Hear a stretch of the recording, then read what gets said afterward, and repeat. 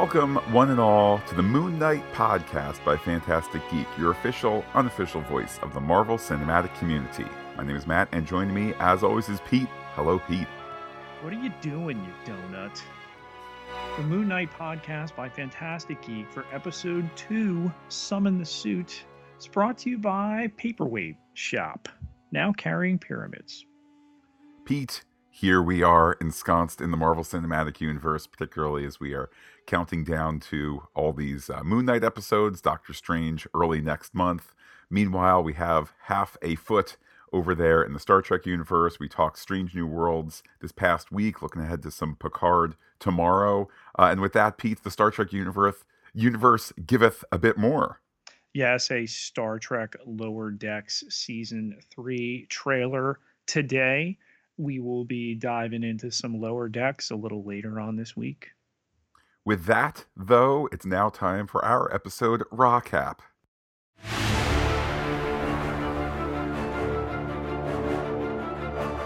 An unseen creature roars and punches land as undisturbed sand comes into view, and the camera pans up to Steven awakening and leaping out of bed in the light of day, pulled to the floor by his right ankle restraint. He opens a three-way mirror and looks in it, asking if he's there. Didn't think so. Steven walks to work at the museum, an overhead shot craning upside down as he passes the outside security guard.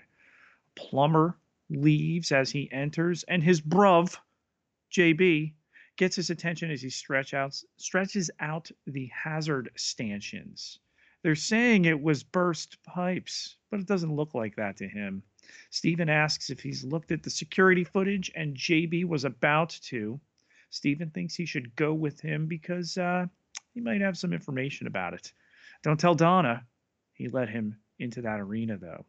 Steven warns him that what he's going to see is going to melt his brain. Area 51, MI6, bonkers. The video, timestamped at 11:47 and 27 seconds, shows Scotty, still Steven, crouching behind a display. Is he crying? A bit. Yeah, a bit. They wait for it and wait for it as Steven gets up and runs away. Indeed, multiple angles of this security footage showing no monster, no Egyptian jackal, just Steven. As for the triumphant reveal of Moon Knight, as seen at the end of last week's episode, or as anticipated here as he walks out of the restroom, no, it appears to be Steven, just dressed in his civvies, staring at the camera. Steven says it's not him. And I think, Pete, for the eagle-eyed viewer, being able to see Oscar Isaac's acting on display here, on a certain level, we too can see it's not Steven. We can see it's Mark. Later, the head of security, perhaps the head of HR, says there's no wish to press charges. In fact, Pete, I'll point out that this person kind of largely off camera, kind of in a creepy way. But anyhow, they're not going to press charges. Things have been tough for a while with Steven, yes. Here is a pamphlet for a great group of doctors that can help him. We could even arrange for an appointment. They're great listeners. Oh, by the way, do you have any museum stuff on you? He says no, which is a really handy storytelling way for him to show he's got the old flip phone, that he's got the key with the strange logo on it. We're gonna go on a trip with that in a moment. So that's all an easy way to recap, as opposed to him going, "Here's the mysterious phone and key." But then, rather humiliatingly, "But wait, you do have museum property. That name tag, that's museum property, isn't it?" The pamphlet, Matt, with a circle with a green crescent moon faintly visible on it that reads, "Providing the support you need to be the best you can be." There's an awful lot going on there, man, with a hand outstretched. Like in the next scene, our boy Crawley with his other hand outstretched. There are things happening here. There are, and of course, this episode directed by Aaron Moorhead and Justin Benson. I had wondered, Pete, Of if Loki season 2. Indeed. I had wondered if the Moorhead and Benson team, who are directing 2 of the 6 episodes this season, um, if perhaps somehow they were the lesser duo to Mohammed Diab, who has directed films, albeit films mostly in Europe and the Middle East, and Mohammed Diab, who's bringing all this all this Egyptian perspective. No, this still a highly directed episode that's not. Again, it's not going the simple routes of we're going to show you the head of HR. Instead, intentionally masking him to add to that creepiness, to add to the details that you're picking up, and so forth. Pete, with that, take us to the Golden Street performer who you identified last week as not just any Golden Street performer. Yes, Crawley here, Bertrand Crawley in the comics, telling him here that the good listener that he is, Stephen does, that he got the sack. He doesn't blame them. He's the vandal. He should have been arrested. But he found things in his flat. If he could just find that storage locker, it might be the one chance to prove to himself that he's not mad. And then he hugs Crawley, who slightly moves and, looks astonished at the same time. It's a great acting moment for somebody that, primarily remains still. Indeed, great acting, even in the not acting department. The camera moves to Stephen walking. He sees a storage place. He walks in. He says he's been to 5 branches already. Maybe you could. Oh, no, wait. No, the security guard says, number 43, I recognize you. Right this way, mate. The worker brings him down a wonderfully shot hallway, the light sensors clicking on as they walk. Pete, dramatic license that the ones in the rear would click off so quickly. It's worth it for the visual. It's showing Stephen, less so the guard, kind of being stranded, where he's at and all that. The door is unlocked. Stephen enters it, finding what is essentially Another a bug out. QR code on the locker there. Yeah, which linked to a free comic on Marvel.com, which was the debut of Moon Knight, which is a cool takeaway. But Pete, where's my? They've done it the first 2 weeks here, so it's not a one-off. That's all well and good. Where is my? Pete, I think back to some of the best versions of this. In between the early seasons of Lost. Look, here's the flight manifest. Here's the what. A lot of it was phooey. A lot of it was you click around for a little while and it does some grand reveal of a rejected script page, which of course isn't real because it's fun to be in the headspace of, oh look, I'm on the Oceanic Airlines website here. Okay, a free comic from Marvel.com. I suppose that's more tangible than not, but I was a bit disappointed. I mean, they're giving you something. There you go. Inside, we've got this tidy, reflective space. There's a cot. There are crates. And Stephen unzips a duffel bag. Oh my God. Plucks the handgun out, places it on the cot. There's foreign currency in there, a passport from the United States bearing the name Mark Spector, date of birth 9 March 1987, which, if we're in the 2023 time frame here, would make him approximately 36, of Illinois. He reads this, he sighs, and then no way, the scarab is in there. It's totally real. Its wings open, it levitates over. It says it's kind of like a compass, but it does not point north. And then we have the reflection again, Stephen's reflection, but a discussion with Mark. Indeed, hello, man in the mirror. The wondering here, is Stephen a mad secret agent? Is Mark the mad secret agent? Are you a demon? Mark can save them, he says, and here's how it will work. Stephen just nap on the cot. We get the revelation that Mark is Khonshu's avatar, protecting those in need. Khonshu, we are reminded via dialogue between Oscar Isaac and Oscar Isaac. Khonshu is the Egyptian moon god. Stephen wonders if this is a result of that bit of steak that he ate. So Pete, steak eating confirmed. Maybe that wasn't our biggest theory last week, but Pete, we cover them all. Not a very Steven is good vegan, then, is he? well, look, he's had a rough go here. Um, Steven is panicking. He's ready to take this bag of illegal stuff to the authorities. Hopefully, the NHS, Pete, that's the nationalized health service there, the national medicine. If you can stomach it, hopefully the NHS will see all of this and fill him with pills and keep him away, which is a great character moment. Steven just wants to be safe, wants to keep others safe, and wants to get a handle on this situation, which might make for a less impressive comic book show, but I think it's a great little character moment there.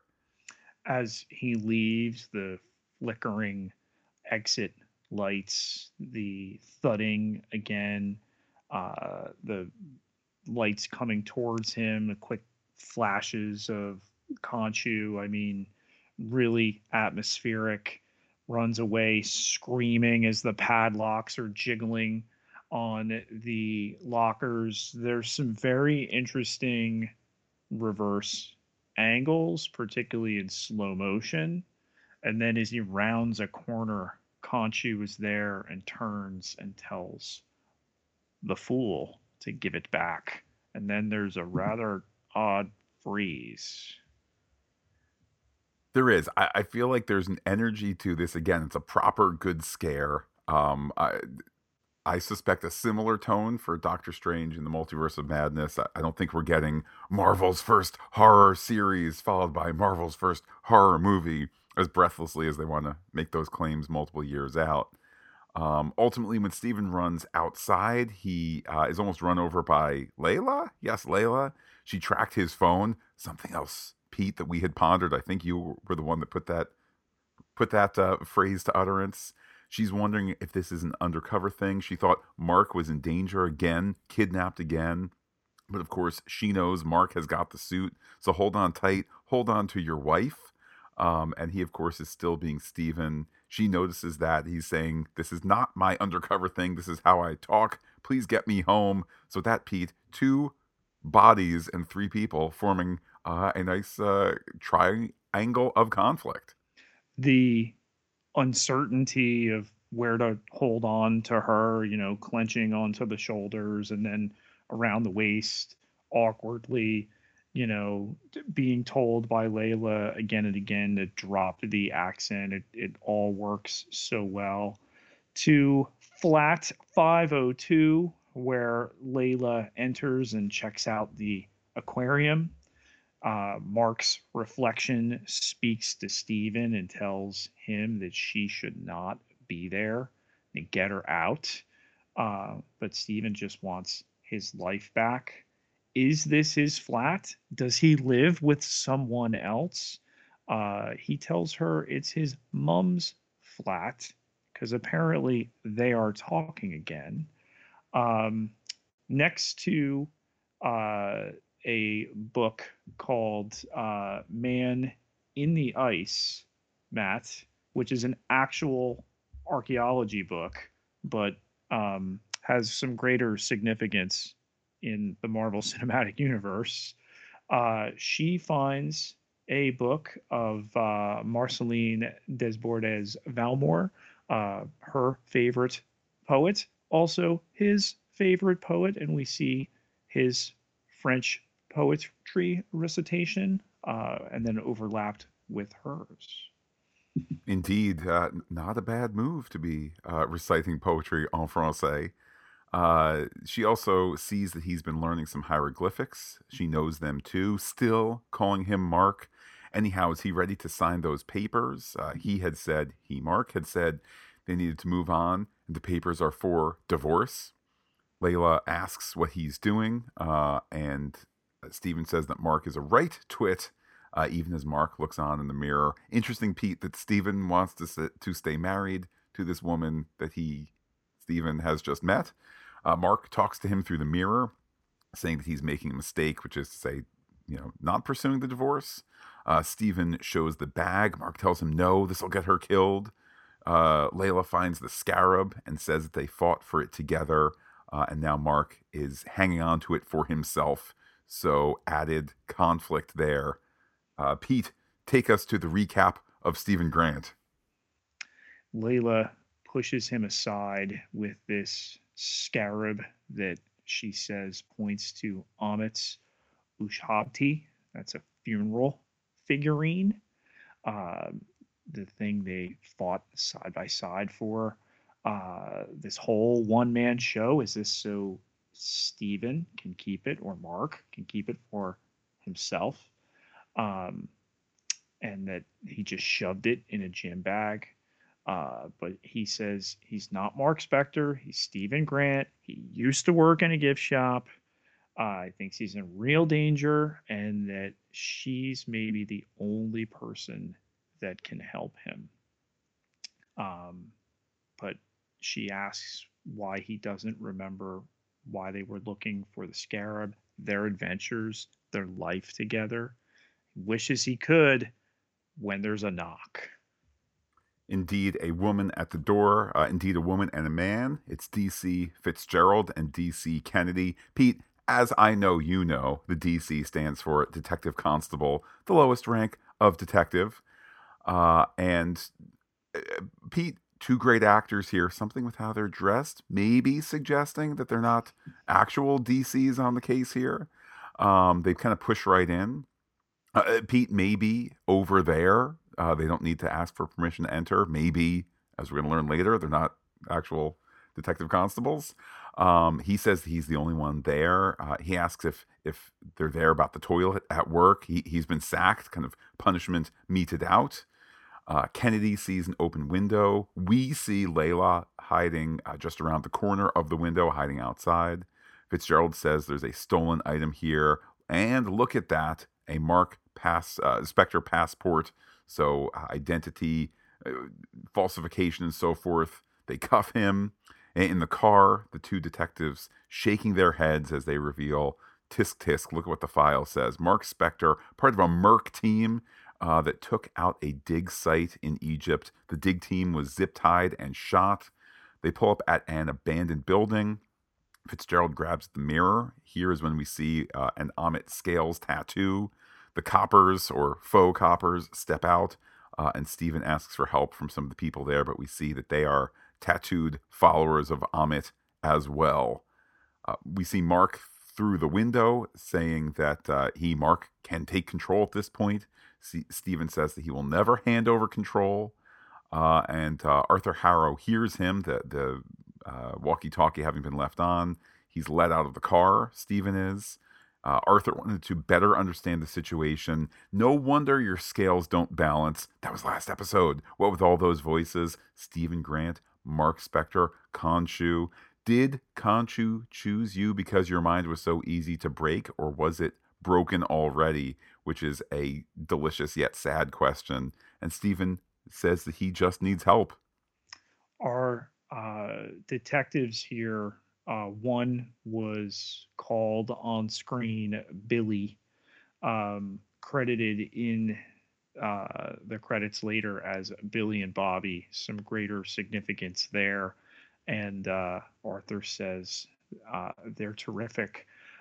Before we start to get this tour here, Matt, and also the disclosure that uh, Stephen and Mark being the avatar, and that was a privilege that once belonged to Arthur. Khonshu, all the while here, telling Stephen to kill Arthur, all of which Arthur knows. It's a great command. Break his windpipe. um, and Arthur's telling him here that he does not have to do everything Khonshu asks, and that before he puts on the cape, that he could show him around here.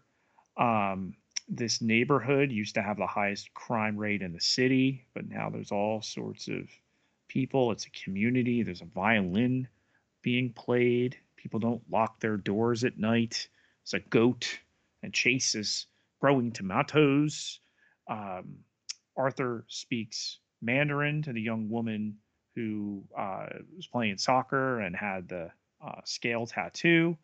They all aspire to learn 3 languages Matt. Pretty intentional there, beyond just the biblical. As Khonshu sits on the roof there and watches all of this. Take us to the location from the first episode teaser act. Indeed, and this whole scene, I think, so critical in giving Arthur Harrow and the followers of Amit real depth and background. I must confess, Pete, I was thinking of the lengthy time it took in Daredevil season one to have the actual reveal of Wilson Fisk. Shh, you said his name, man. Pete, just because he's on Disney Plus now doesn't mean he can hurt us. It still is perhaps a pocket universe. I don't know. It's confusing. But I mean, so much to aspire for in this scene, even though we're going to see some less aspirational things later. But indeed, what I thought was some sort of far off, high ceilinged temple from the teaser act of the first episode is now just the interior of this once abandoned building. We see folks watching dolphin videos. There's free food. There's even vegan food over there. Arthur notes that he's a vegan. Try the lentil soup. I mean, Pete, this whole scene, things that I like too. I like tomatoes. I like goats and the cheese that they make. Okay. I only speak the one language, but should we not all aspire to speak more languages? Pete, I've had some lovely lentil soup in my day as well. Arthur knows that Stephen wants to be on the right side of things, so you don't need to listen to Khonshu. Is he saying, I am real justice? He is. We get some backstory here. Arthur was Khonshu's former avatar, once the Fist of Vengeance. Now it's Stephen. No, Mark. Arthur says that Khonshu shows up after harm is done. Amit, however, punishes before the evil happens. Amit will light the path to good by eradicating the path to evil. And on this topic is the scarab, which is revealed to be a compass to Amit's tomb. Pete, which made me happy because I had argued in the last episode, let's make the scarab have some sort of substance, not just be a thing that they fight over. But once freed, can you imagine the crowd standing? Or can you imagine then the crowd around them starts to stand, rather, facing Stephen? Can you imagine evil eradicated, being there in that moment, heaven on earth? As for the scarab, does Stephen have it? Does Mark have it? And with that, Stephen asks for Mark and asks if Khonshu will free him after this last mission. And all this one last mission stuff, Pete, is a lie. As it always is here. There's always one last thing. And on the subject of, wiping out people before they would do the terrible thing, the ideal of killing children 30 years before they make bad decisions. But Arthur likens this to, the dosage of medicine or the amputation of a limb. And they're all listening here as Stephen's inquiring about child murder when the cane comes up here. It was a gift to Khonshu's or Amit's first avatar. It contains just a tiny sliver of her power, begins to glow purple. Now, where's the scarab there? The wind starting to kick up. And then Layla enters holding it. It's right here. Don't make that deal, Mark. Indeed, I have it. Great reveal there, great reinfusion of Layla into the story. Arthur reaches for it, promising to keep it safe. She walks closer, telling Stephen to summon the suit. Of course, Stephen can't, and a fight breaks out. Layla's on the run. Soon they're on the second level, even as Arthur's cane spews purple magic on the ground. He calls out a prayer, a spell in Coptic. The ground melts, revealing a fairly well rendered demon limb. I guess, Pete, some of these effects need to have been done less goodly than others, and that one not that great. But we quickly do cut to elsewhere in the building. There are Egyptian antiquities. Our heroes behind a closed door. Layla tells Stephen to release the suit. Reflections of Mark tell Stephen to give the body over. After all, there's this need to fight here. She promises that he can do this. Steven says he can't. So sigh, they'll have to find another way. But at the door, Pete, I must confess, I thought it was the standing crowd after them. Instead, it is the jackal that he sees, but now we do not, which ties up nicely to the jackal not having been recorded on the museum footage. He goes out the window, falls out the window, bang, takes quite a bang, but then lands as the Mr. Knight character. It's Steven in a little suit, and he's got kind of little Not poles. Psycho Colonel Sanders? Well, Pete, some like Mark might call it Psycho Colonel Sanders. I'll just say that those are some sweet fighting poles that he has. They are, I mean, obvious similarities to Deadpool aside here. They get the Mr. Knight outfit at this point, something they've been very upfront about was coming. What the hell are they wearing though? This is new to both Stephen and Mark. When he told him to summon the suit, he wanted the ceremonial armor from Khonshu's temple, not the aforementioned Psycho Colonel Sanders. Where's the scarab? Do you have it? No, but there are those batons, those little poles. What are they for? And then something falls on him. Yeah, this is a stellar fight, obviously, kind of one sided. It actually made me think, Pete, anytime anybody in any of these movies or TV shows is fighting the computer generated thing, of course they're fighting nothing or a guy in a green suit or something like that. Like, of course, there's less than we see in the final product here. So, in a certain sense, this is like the authentic, actual thing that they filmed that we're seeing. At a certain point, Layla throws a bottle at the unseen form, water dripping on it so we can see the jackal for a moment. Grabs her and she's pulled down the street. Mr. Knight can handle this and he gets ready to fight. Steven throws a punch, a powerful punch. You got planted. Then the jackal punches back, and Londoners just think that he's a fancy drunk. um, the double decker bus there with the GRC catchphrase, reuniting you with your better half. Very interesting. But Juan Juan, float like a butterfly, sting like a bee, Steven with a V there, that big punch. Perhaps his better half, as they go out into the street and they're struck by the car there. Mark notes that hell of a punch in the reflection on the bus, but wants Stephen to cede over control because if he looks around, people are going to get hurt, not just potentially Layla. So, all right, he allows it, and Mark takes control, and the Moon Knight suit comes back around. Indeed, pulling at the symbol, scythes in hand. Moon Knight leads the jackal away over the rooftops of London. Hero slow mo shot included. They run around the buildings and such. Rooftops, jumping from rooftop to rooftop. They slide down a building tactically, which leads to the jackal being speared by a monument. It fades to dust, and the scythe falls and is returned to the chest piece. Really, really a fun scene there.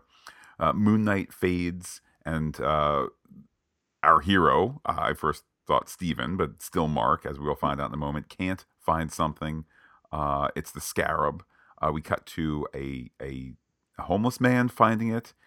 For all the good of the previous scene with Arthur Harrow and the lentils and the goat and Mandarin and all of that, here Harrow takes the scarab from this man and takes the man's energy.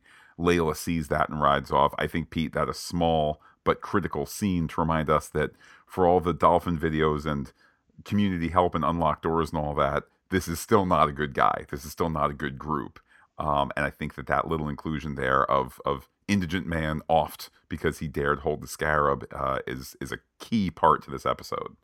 This location where Mark has come to rest after the jackal has interestingly, Matt, turned to dust, um, with a pyramid and the reflective glass surface where now Steven's on the inside. So we flipped the paradigm, and it's been a while that this has gone on. Mark tells us, um, and again that old one last time, one last ride thing. We get this right, okay? We'll be able to not have to do this anymore. Yeah, and I think, here we've spent an episode and a half with the very sympathetic Stephen. So I think our sympathies are with him as he's now trapped in the mirror side of things. Pete, I almost said the mirror universe, which would be quite a confluence indeed, but kind of trapped behind the mirrors here. It's noted by Mark that the wall between their two personalities has changed. Stephen blames Mark for all the troubles in Stephen's life, and here it's Stephen calling Mark a parasite. Mark promises to leave once this is all and done. Again, Pete, calling out for the one last mission, hashtag one last mission. Um, Stephen says that he's going to protect Layla, which sends Mark into a rage. Khonshu, watching from the rooftops, and in a great scene here, courtesy of special effects, goes from the one to the other to right next to Mark. He says that Khonshu says that Mark can't be trusted, and that Khonshu found Mark almost as a corpse. It is Khonshu that owns the body, but Mark says that they're going to get to Amit's tomb first, regardless. So a bit of a story clock here. And Khonshu affirms that once the deal is up, Mark still might not like the next candidate that's been floated, that will be Layla. With that, where are they going? Pete, I ask you, where are they going? We've got Mark in a tiled room, Matt sitting next to the bed, having himself an adult beverage. There's a rather sizable plate on the floor. There's signs of disturbance. The lamp is on the floor as well, some cushions. And as the curtains billow and we can see it's daytime, gets up, looks there, and it's not Las Vegas. Indeed, it's revealed to be Cairo.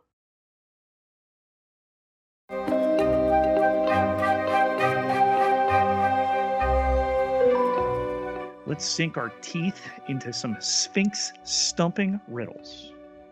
Pete, one area that's not a riddle: are the pyramids really that close to the the city proper of Cairo? Yes, absolutely they are. I know that's something. Well, it's a perspective of truth, but it's also, I suspect, the presence of the previous director and also series executive producer Mohammed Diab, who's striving to bring a more authentic Egyptian presence.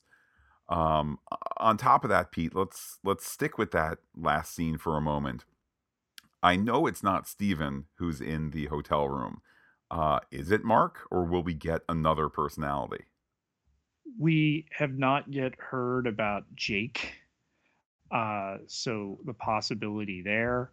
Are they gonna throw somebody else at us? It's not Mr. Knight. Matt, could it be Psycho Colonel Sanders? Because one of the common locations from which those uh, Giza pyramids are observed is from maybe the strangest set Kentucky Fried Chicken in the world. Indeed, Pete. One of the oldest, most noble constructions in the history of humanity, the Giza Plateau and so forth, visible from a Cairo KFC, which is just. How about this, Pete? Let's look at it in a positive way. It's a reminder of the interconnected nature of our world, both in place and culture, and also in time. So maybe that's a positive there. An awful lot of upside down imagery or flipping of imagery to go along with our reflections now. Visual cues, obviously, of the mirroring and that things are not quite right. Particularly as here we have the first of the two Moorhead and Benson directed episodes, and with the promise of a game changer in episode 4, Pete, on April 20th. Um, I'm kind of playing the game of what could it be, and do we get the possible notion laid here or strengthened here that Mark is the original or foundational personality, and that when he is healthy, or if this dissociative identity disorder gets resolved either medically or through the powers of the MCU, magic, technology, whatever, is it Steven who might disappear? I think that's there's interesting potential there, but I don't know that it's kind of wowie, game changing. So the jackals not being visible to others, yet they are indeed there. What do you think that's all about?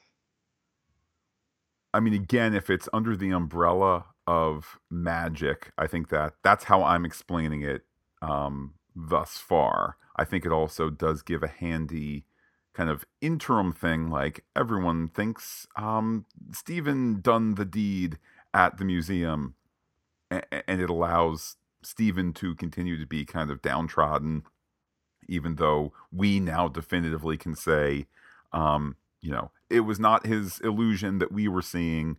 The Jackal is actually there. Jackal confirmed. I guess beyond that, I'm not quite sure how they would make use of it. However, yeah, as I said in the recap, it certainly was novel to see a a two creature fight, but you can only see the one. That was a fun bit of TV. The doctor's pamphlet and the circle like a moon, the green crescent like a moon. That in the next scene right after that, Crawley with a stringless monocle just listening there, like those doctors on the pamphlet are just going to be listening, other hands stretched out. Um, Also, Stephen has said this is his one chance to prove to himself that he's not mad. Is this all taking place possibly in his head? Is he under therapy in some sort of institution? Bobby and Billy, okay, in the credits are detective constables, Kennedy and Fitzgerald. Uh, in the comics, they are orderlies in a hospital. I had alluded last week to a show that had done something similar, and I maybe won't upset the spoiler apple cart completely, but if that's the case, I would say let's continue to watch for well constructed explanations on how that could be. I would expect that if that's the reveal in episode 4, then we're going to get some sort of Sixth Sense style, and behold, when the detective constables came, here's the scene reshot, but in the common room at the psychiatric hospital, and things of that sort to kind of give us keystones. I would say this: if I could speak to the past Jeremy Slater and the rest of the crew making this show, you're playing with fire if you do that. Can you pull it off? Yes. Can it be mind blowing? Absolutely. But the more affection we feel for, let's say, Steven, and the more kind of admiration we feel for the merc, not with a mouth, the merc that's the mark, kind of being tough and cool, and as awesome as Layla is, there's a certain point where, hey, show, if you pull the rug out from under us and say all those things that you really like aren't actually there, can it be done? Yes, but you're playing with fire, and fire can cook or fire can burn. Number 43, Matt, the storage locker, that an allusion to Moon Knight. Number 43. You're aware who pops up in that one, are you? I have no idea. I will take a guess. Is it maybe Blade? No, not Blade. Okay, but we get some Daredevil, in there. We get some Black Knight. Um, that's the one, that issue, um, where they give us the multiple maniacs. This is done um, in an Infinity War tie-in. A lot of doppelgangers going on there. Okay. In addition to Black Knight and Daredevil, we also get Dark Hawk. So possibly portending any of those arrivals. It will be interesting to see what's ahead in the show, just in terms of that all sounds well and good. It's only 6 episodes. It's only 300 minutes. At what point? Sometimes these comic book shows and movies, maybe more of the shows, they kind of run the risk of, if it's all about setting up the sizzle for the big turn, then you kind of look back and say, well, so it kind of was, the journey along the way was without substance. I'm not feeling that right now. In fact, if anything, I was blown away watching this episode, saying there's so much great stuff being given to Ethan Hawke to do in the form of Arthur Harrow, that it's refreshing to see, a baddie who is the equal of the goodie, which most stories do, but here's one who's so believable, so charming, so affable, so admirable, aside from the killing of people. That it's just kind of a wonder to behold. I hope, even if they do maintain this reality and it's not actually Dr. Arthur Harrow, who's the director of the psychiatric hospital or that sort of thing, um, I hope that all of this doesn't get overshadowed with, like, and it's Daredevil and Luke Cage and Jessica Jones, and that's all who needs to show up from the Marvel Netflix shows. Viewing the details in this episode from Layla's perspective, she talks about Steven being the latest fake identity for Mark. Um, does she not know he's sick? She thought he was kidnapped again. And then the detail about this being Steven's mother's apartment, and that they're talking again, even though we've not heard her. He's just left her messages. I know in last week's podcast I was kind of back and forth, and in the preview podcasts, do we get some sort of flashback of truth or flashback from Mark's point of view? I would welcome seeing the happy Mark and Layla days. I would, in answer to your point, Pete, I would suspect that those times Mark was kidnapped, Mark the Merc, who she knows is out there doing, bounty hunter meets Indiana Jones kind of stuff. I would suspect that maybe some of the times he was kidnapped, it was, these spells of dissociative identity disorder, and that's kind of explaining the Steven side of it. Obviously, or maybe perhaps not obvious, there's the possibility that something has occurred in the past that has upset this previously easy balance. We do get the reference to now whoever is in charge of the body seems to have more and more power, that sort of thing. So I do wonder if in these upcoming 4 episodes, do we get a flashback one? Maybe it's more suited to, like, continuing the current story with episode 3, Mohammed Diab returns to direct, than in that, game-changing episode 4. Is that one where we say, oh my goodness, in episode 3, is it Daredevil? And then episode 4, we go, taking place completely in the past, and we get that tension to carry over to episodes 5 and 6. This massacre that's taken place at a dig site in Egypt, these slain archaeologists, that Mark Spector is reputed to be the mercenary that hit there. What is that all about? I didn't hear a denial. Right. I mean, look, I'm thoroughly enjoying the show, thoroughly enjoying every aspect about it. I'm not a fan of Mark. Like, I like Steven, and I think there's a lot, obviously, they've gone out of their way to make us sympathetic towards Steven. Pete, I think of our pal on Twitter, who I don't think listens to this podcast because he gave up after 20 minutes on the show, the first 20 minutes of the first episode, it's all us getting sympathetic to Steven. Therefore, I think it's okay for me and perhaps others to really not like Mark.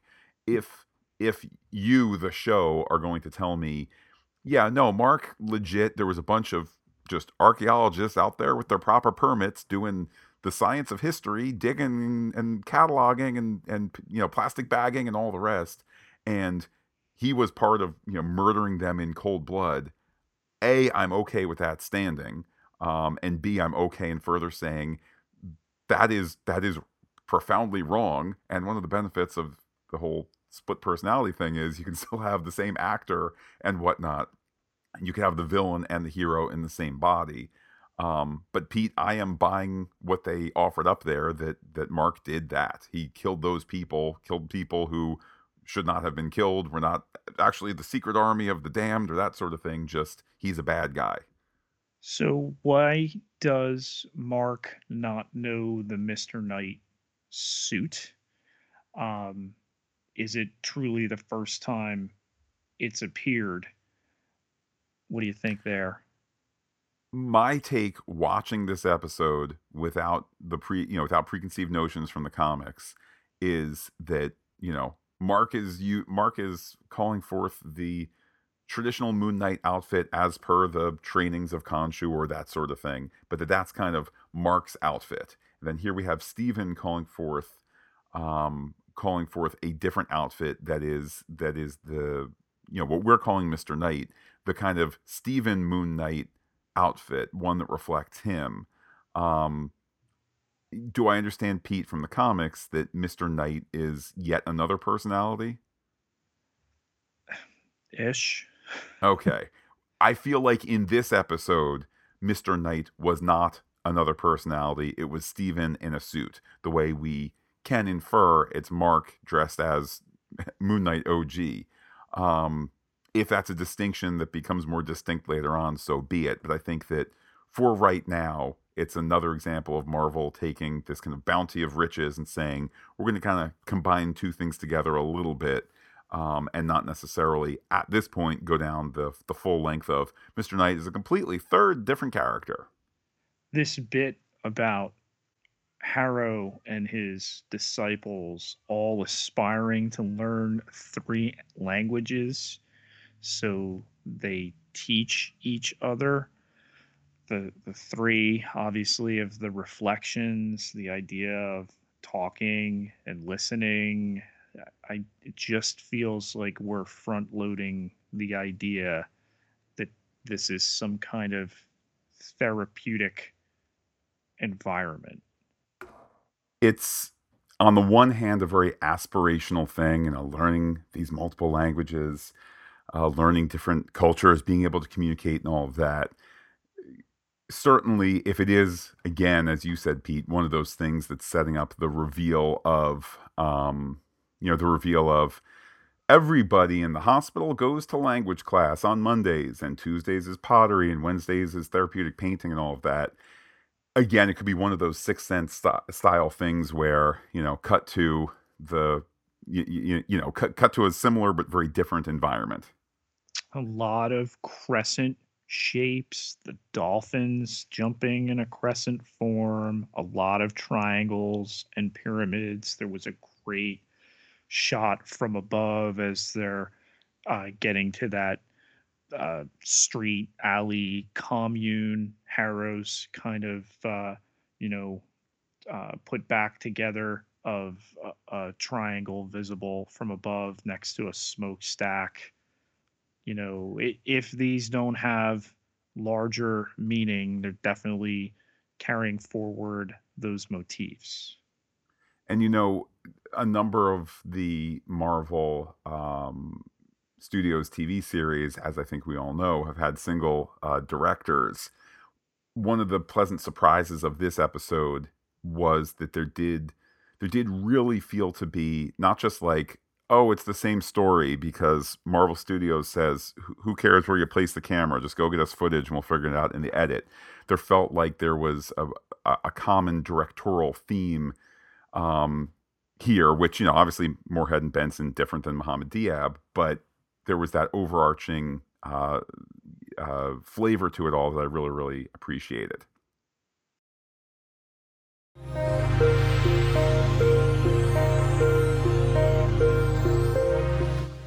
Let's now go to your toot and comments. Pete, first stop, as always, is our Twitter poll, in which voters were able to give light to the episode. All Cloudy got 2.3%. One Moon Bright got 6.8%. 2.5 Moons Bedazzled got 22.7%. And 3 Moons Blinding got 68.2%. Some comments here. First one from JT Atkins. JTA is me on Twitter. Nice touch with Steven trying his hand at fisticuffs. You go. The mystery and ambiguity of Mark/Steven's situation is intriguing since I have no clue what happened with this character in print. Again, Pete, a common thread here. Many kind of MCU comic fans here have no idea what's going on with this character, myself included, and how that's a real, a really wonderful thing. LMD Mary, that's at Geek Kirk, says, I hope I get this comment in time for recording, which, Pete, a couple of people had said that. Just so you know, poll is always going up Wednesday evening for the Disney Plus shows, going up Thursday evening for the Star Trek shows, and up there and open until we record. So Saturday mornings for Marvel, Sunday mornings for Star Trek. Anyhow, Mary says, do we all agree that the bars that Steven pulls from beyond his back when he's Mr. Knight are the same as the bladed weapons Moon Knight pulls from his chest, but manifest more defensive than offense? Pete, do you agree with that? I know Andre Yeager at Dr. Apollo 1983 says that they are the same color. Yeah. Oh, yeah. Next, we hear from David Siller. That's Silver David Poet on Twitter. These Disney Plus Marvel shows have the habit of getting better with each episode, adding to the story, weaving the webs, setting up later payoffs. Moon Knight is no different, except that the better was upped more than a few notches. It was like better squared, maybe cubed. From the introduction to Layla, the appearance of Mr. Knight, to the twist in fortunes with Steven learning about Mark's perspective. It was fantastic with a PH from beginning to end, and I can't wait for the next 4 installments. Pete, that's 4 with a letter F. Perhaps Mr. Siller let us down slightly what there. What if I told you that 5 with a PH has now been seen? I'll take it. I'll take it. Next, we hear from Andre Yeager at Dr. Polo 1983. I'm really liking the way they portrayed Mr. Knight. Different twist on the story and makes the story fresh. They can go in any direction with the story now. They're also doing a good job with Harrow's story. I understand where he's coming from, and he truly understands Moon Knight. Oscar Isaac killed it again. He plays each character totally different. Nice to meet Layla as well. This story is wide open now. Loving it, Moon Knight. Next, we hear from Noel Gardner at Noel Camille on Twitter. This episode was good in so many ways. Steven and Mark battling each other in the mirrors. Layla coming in to guide Steven. Harrow walking a line, trying to justify precog justice. Khonshu, great reference there. And that's what I was thinking the entire time, too. Minority Report, yeah. Yeah. I've at those no batons other time that Mr. Knight has better not be 6 sticks and cause people to vomit, because then I'm out. But it is interesting. I've never considered punishing people before their guilt. I've never considered it in pop culture before, except for Minority Report. Right. Noel Gardner goes on to say, Khonshu being a menacing jerk, Mr. Knight being a whole different twist, Psycho Colonel Sanders laughing emoji. Next, we hear from Spider-Ham Lincoln. That's at Tess LC139. This was a good unfolding episode, especially for those unfamiliar with Moon Knight. I'm glad we got more of Mark, Harrow, Layla, and Khonshu, plus Mr. Knight and another Jackal. This story has a progressive style that keeps us interested and engaged from start to finish. I like that Marvel knows it has a sophisticated and intelligent audience. I give episode 102.5 Crescent Moon Shuriken. Next, we hear from Make It So, KCLYLE1 on Twitter. Loving it. Cool take on Mr. Knight. The MK costume is great and looked cool in the city chase. Does Khonshu not have a neck? Like his head just sort of hangs out there? I would agree, yes. Very interesting. Yeah. Which is Yeah, which is a cool effect. Very interesting to see how they handle the multiple IDs going forward now that Grant has his own other. Next we hear from Darren Bell. That's at Darth Rastlin 79. Pete, I think that might be a Twitter name change there for Darren. Awesome episode. Conchu is a great character. Thought the interactions between Mark and Steven were really good. Really like the humor in the show. Steven needs to work on his superhero landings, though. Looking forward to trying to spot some apocalypse Easter eggs next week. Winky. Next we hear from Rose Ferry, Anna Rose 584. Fascinating episode. That statue, or am I seeing things? Pete, that's fascinating with a PH. So was there a statue, or was she seeing things? Uh, the statue that the jackal was impaled on? Uh, Perhaps so. Perhaps we might have to go back and investigate further there. Next, we hear from J Philly B. That's at J Philly B4 Fandom. So well written and performed. I don't think I've ever been happier to be completely spoiler free and simply going along for the ride. 8-year me is geeking out over the Egyptian god's role in the storytelling. This Oscar Isaac kid is really going places. Wink emoji. Next, we hear from the sagacious Dr. Bob Keeley. That's at R. Keeley on Twitter. Second week Not in a James, row, I it's was sagacious though. Be careful not to that confuse it, our guys here. well, that's true. Dr. Bob existing in sagacity, as does James, who has it in his Twitter. But both men of letters and so forth. Bob says, second week in a row, I was fully engaged in this curious and fascinating story. I'm already looking forward to next week.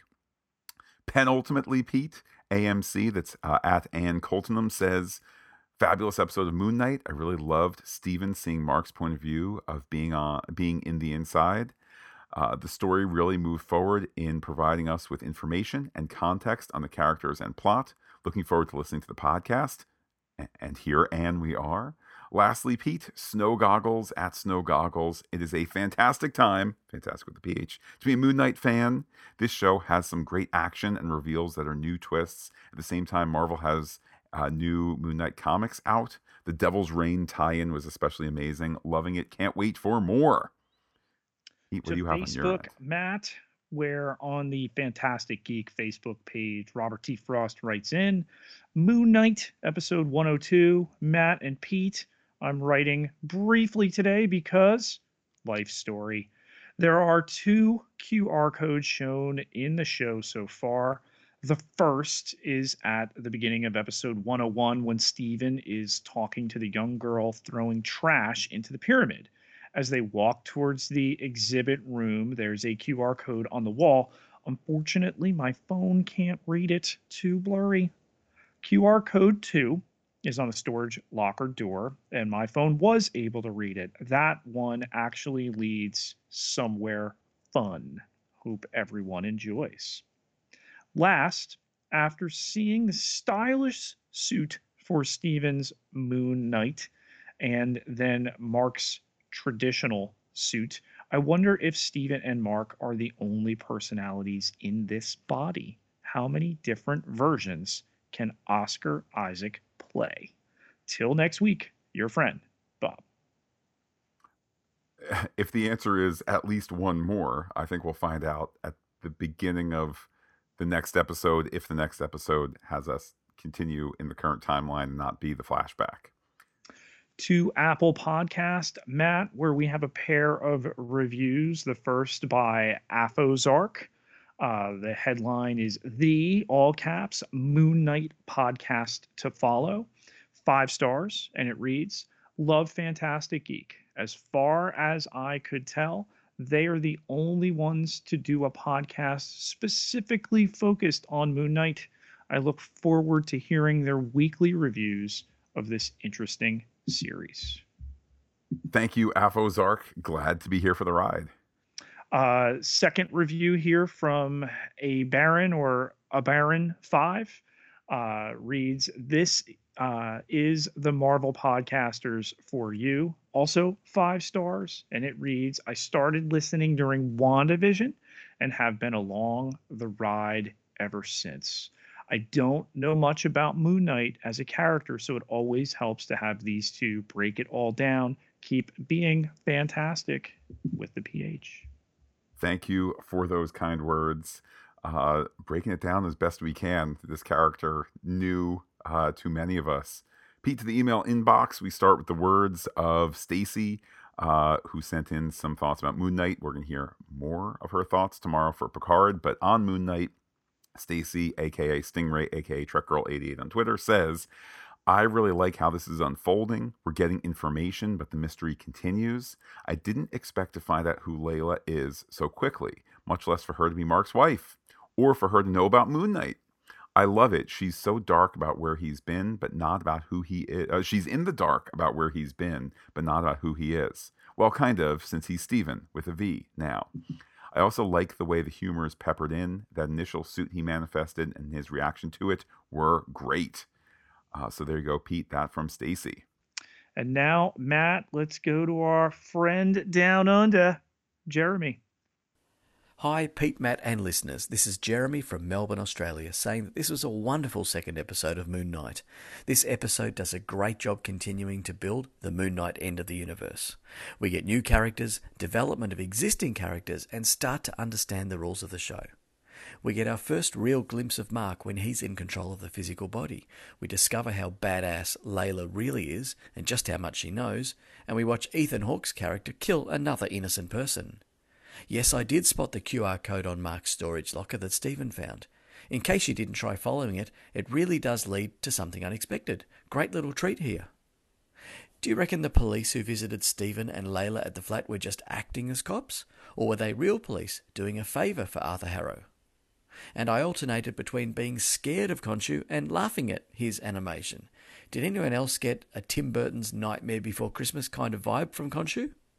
These are just some of the things I found. I can't wait to hear what Pete and Matt and other listeners found that I missed. For this episode, I rate it 8 out of 10, impaled, invisible to everyone else, demon monster dogs. Appreciated, as always, to hear from Jeremy there, Pete. You know, if Fred from the Netherlands is Admiral Fred, I think Jeremy very quickly can be Commodore Jeremy from Australia, maybe working his way up the rank ladder there. I have to say, I got a big chuckle on the notion that Khonshu has some sort of Disney spiritual connection to Jack Skellington. I look forward to a moderately made holiday special, maybe not this year, but next year, whether it's Lego, Disney plus Marvel. I don't know what it would be exactly, but Khonshu plus Jack Skellington, I'm never, ever going to unsee it. Maybe the greatest episode rating of all time there, Jeremy. So keep them coming. And Pete, though we don't take the podcast from hither and yon, from London to Cairo and so forth by way of Budapest, the journeys that we do go on are made possible by those who support us on patreon.com/fantasticgeek. Absolutely. Everybody who contributes gets access to exclusive podcast content. So get yourself over to patreon.com/fantasticgeek with a PH, all one word. Today, all sorts of levels to contribute at, but it only takes $1 a month to get you through that door. Can't contribute right now? You could help us out equally by going to Apple Podcasts. Leave us a rating in seconds to this or any of our podcast feeds. Leave us a review in a little while longer. All of them help spread the word and, tab the algorithm for Fantastic Geek.